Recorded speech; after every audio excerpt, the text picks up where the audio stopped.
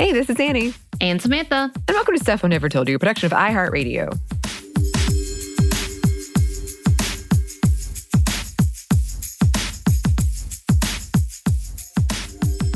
And welcome to another sub-segment on fictional women around the world.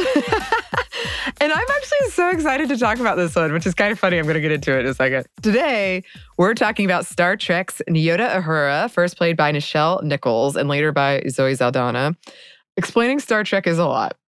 It's a lot. No different than like Marvel or Star Wars. There's been a lot of property behind this one. And it's happening again. Like they're bringing it back. Yes, currently. And I have a lot of friends who are excited about it. But like in a nutshell, if you can imagine if our silly Space Force that we have here in the United States was an actual thing. And it's in this fictional world, which is set in like the future United States. Right. And it's called Starfleet in this universe. And if it's not militaristic, it's a diplomatic, exploratory thing.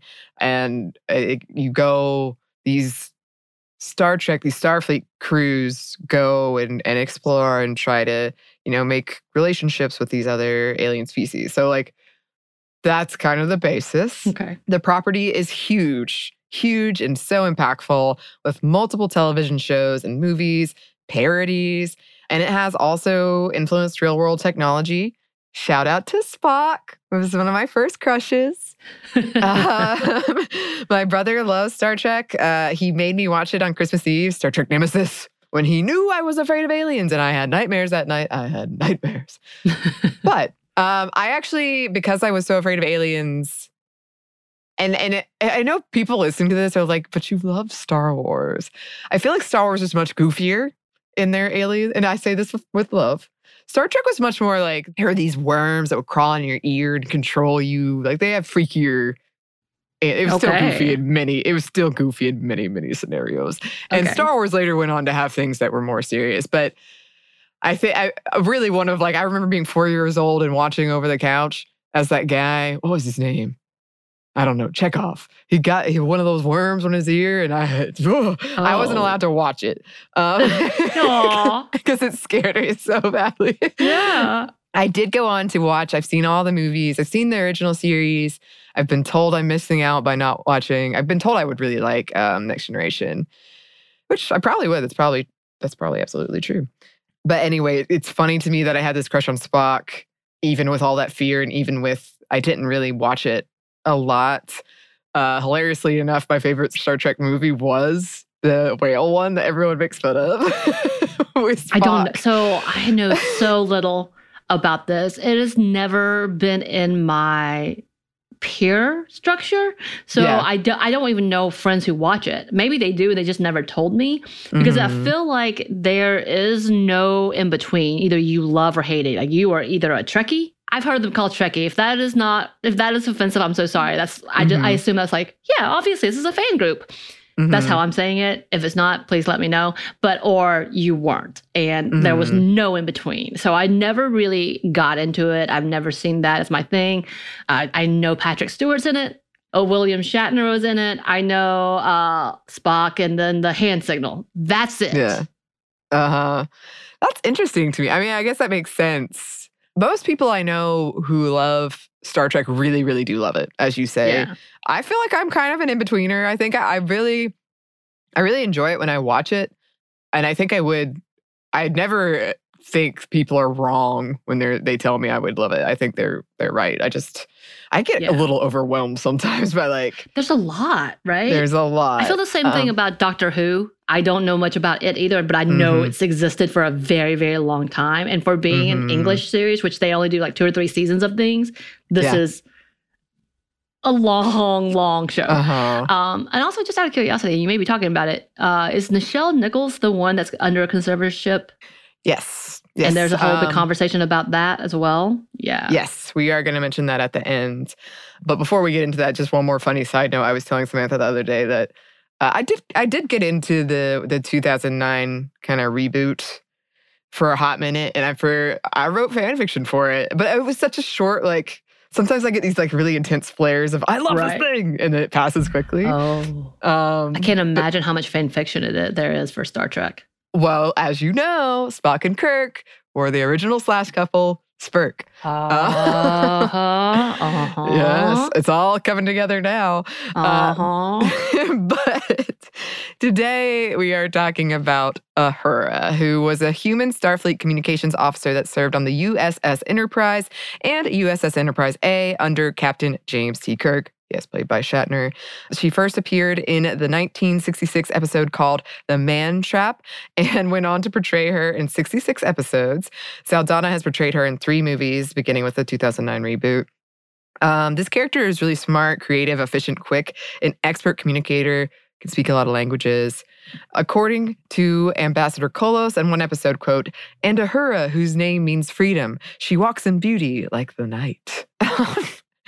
Some sources suggest the writers got the name from the 1962 American novel Uhuru by Robert Ruark, and Nyota, her first name, means star in Swahili. And it's kind of a joke in the show that you never know her first name for a long time, and everyone's trying to get it out of her.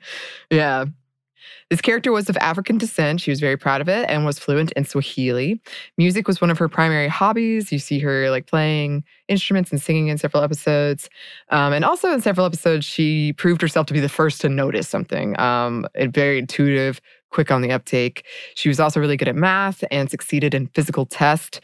She proved herself capable in many areas, enough so that Captain Kirk trusted her to command the helm of the ship, navigation, and main science station.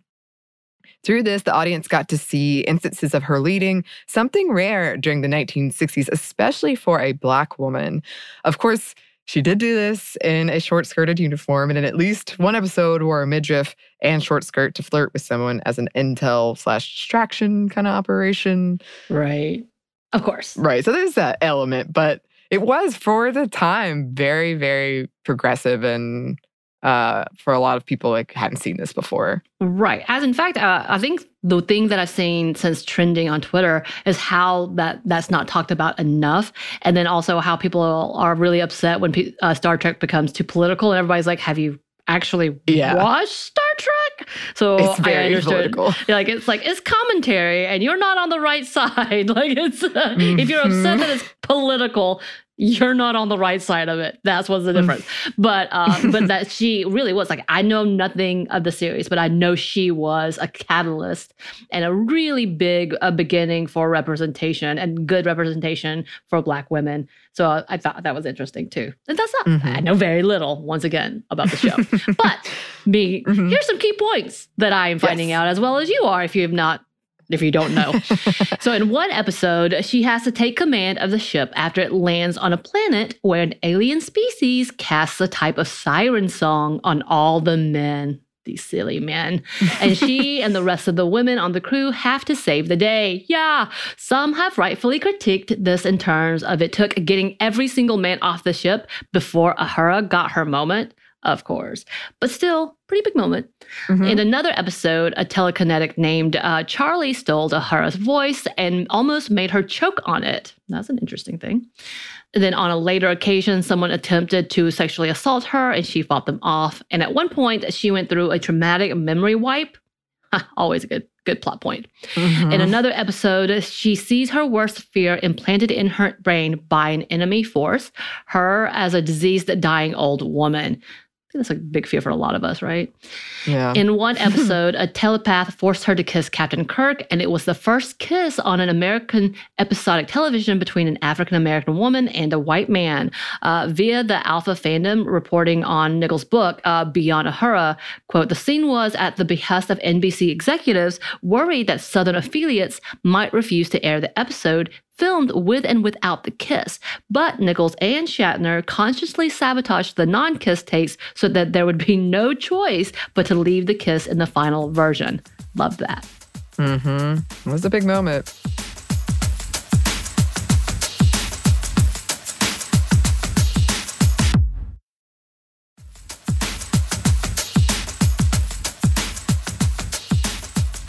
Uhura has been kidnapped and held hostage many times. She has also received many distinguished accolades. She served as lieutenant commander under Captain Will Decker and later served under Rear Admiral Kirk during the events of Star Trek: The Motion Picture. While some critiqued her lesser position of, in their words, this character answering Kirk's phone calls, others often argue her role was far more important than that. The writers just didn't give her the spotlight that she deserved all the time, maybe. This could also be an argument about how traditionally women's jobs get consistently undervalued. Because, I mean, again, from my point of view, I understand this critique, but when I was a kid watching this, I was never like, she's just answering his calls. She seemed to like be really on top of like managing things, and she was often the one that was like, hey, I think there's a problem here. She was handling it. Yeah, and she was very, very smart. It definitely, again, I was watching this as a kid, and I haven't really seen them recently, but when I was a kid, I remember thinking like, she's on their level and she's incredibly intelligent and they respect her and her opinion. In the 2009 reboot, she and Spock, who is her teacher, I will say, are in an on and off again relationship. Some fans hated this relationship and labeled her a Mary Sue. What? I could talk about this forever. You will not stand for it. I won't. Nichols said of this that there were hints of a Spock-Uhura relationship in the original series, but that people weren't ready for it. And yes, in this particular iteration of her, the reboot, she is a polyglot. She's super efficient and very, very smart. Okay, so during her time portraying this character, Nichols expressed several times that she was thinking about leaving during the first year of the series because she believed the role wasn't important or meaningful. The actor, she faced a lot of obstacles, but the character did as well, including allegations that the studio ordered some of her subplots to be cut from the script and that her fan letters not be delivered to her. That's terrible. And some studio executives reportedly even made racist comments right to her face. Of course. But famously, this is something else probably a lot of you have heard, Martin Luther King Jr. helped change her mind after sitting down with her, explaining to her that he was a big fan and that she could, quote, not give up because she was a huge role model for women and Black children in his mind. And after that conversation, related or not, her role did expand on the show. Many others have written about the influence this character had on their life as one of the first Black women on television not performing menial tasks. And that was kind of a key. And yeah, also this was happening alongside civil rights movement. In 2012, President Obama had a meeting with her and told her that he had a crush on her. That was cute. I like that. Comes full circle. Let me be president so I can tell my TV crush that I had a crush. Yes. Oh, that's all the ultimate goal. Do. Oh, got it. Yeah. Not a big deal. This is how you get to Mark Hamill, become president. I know. Please. I gotta go. Okay.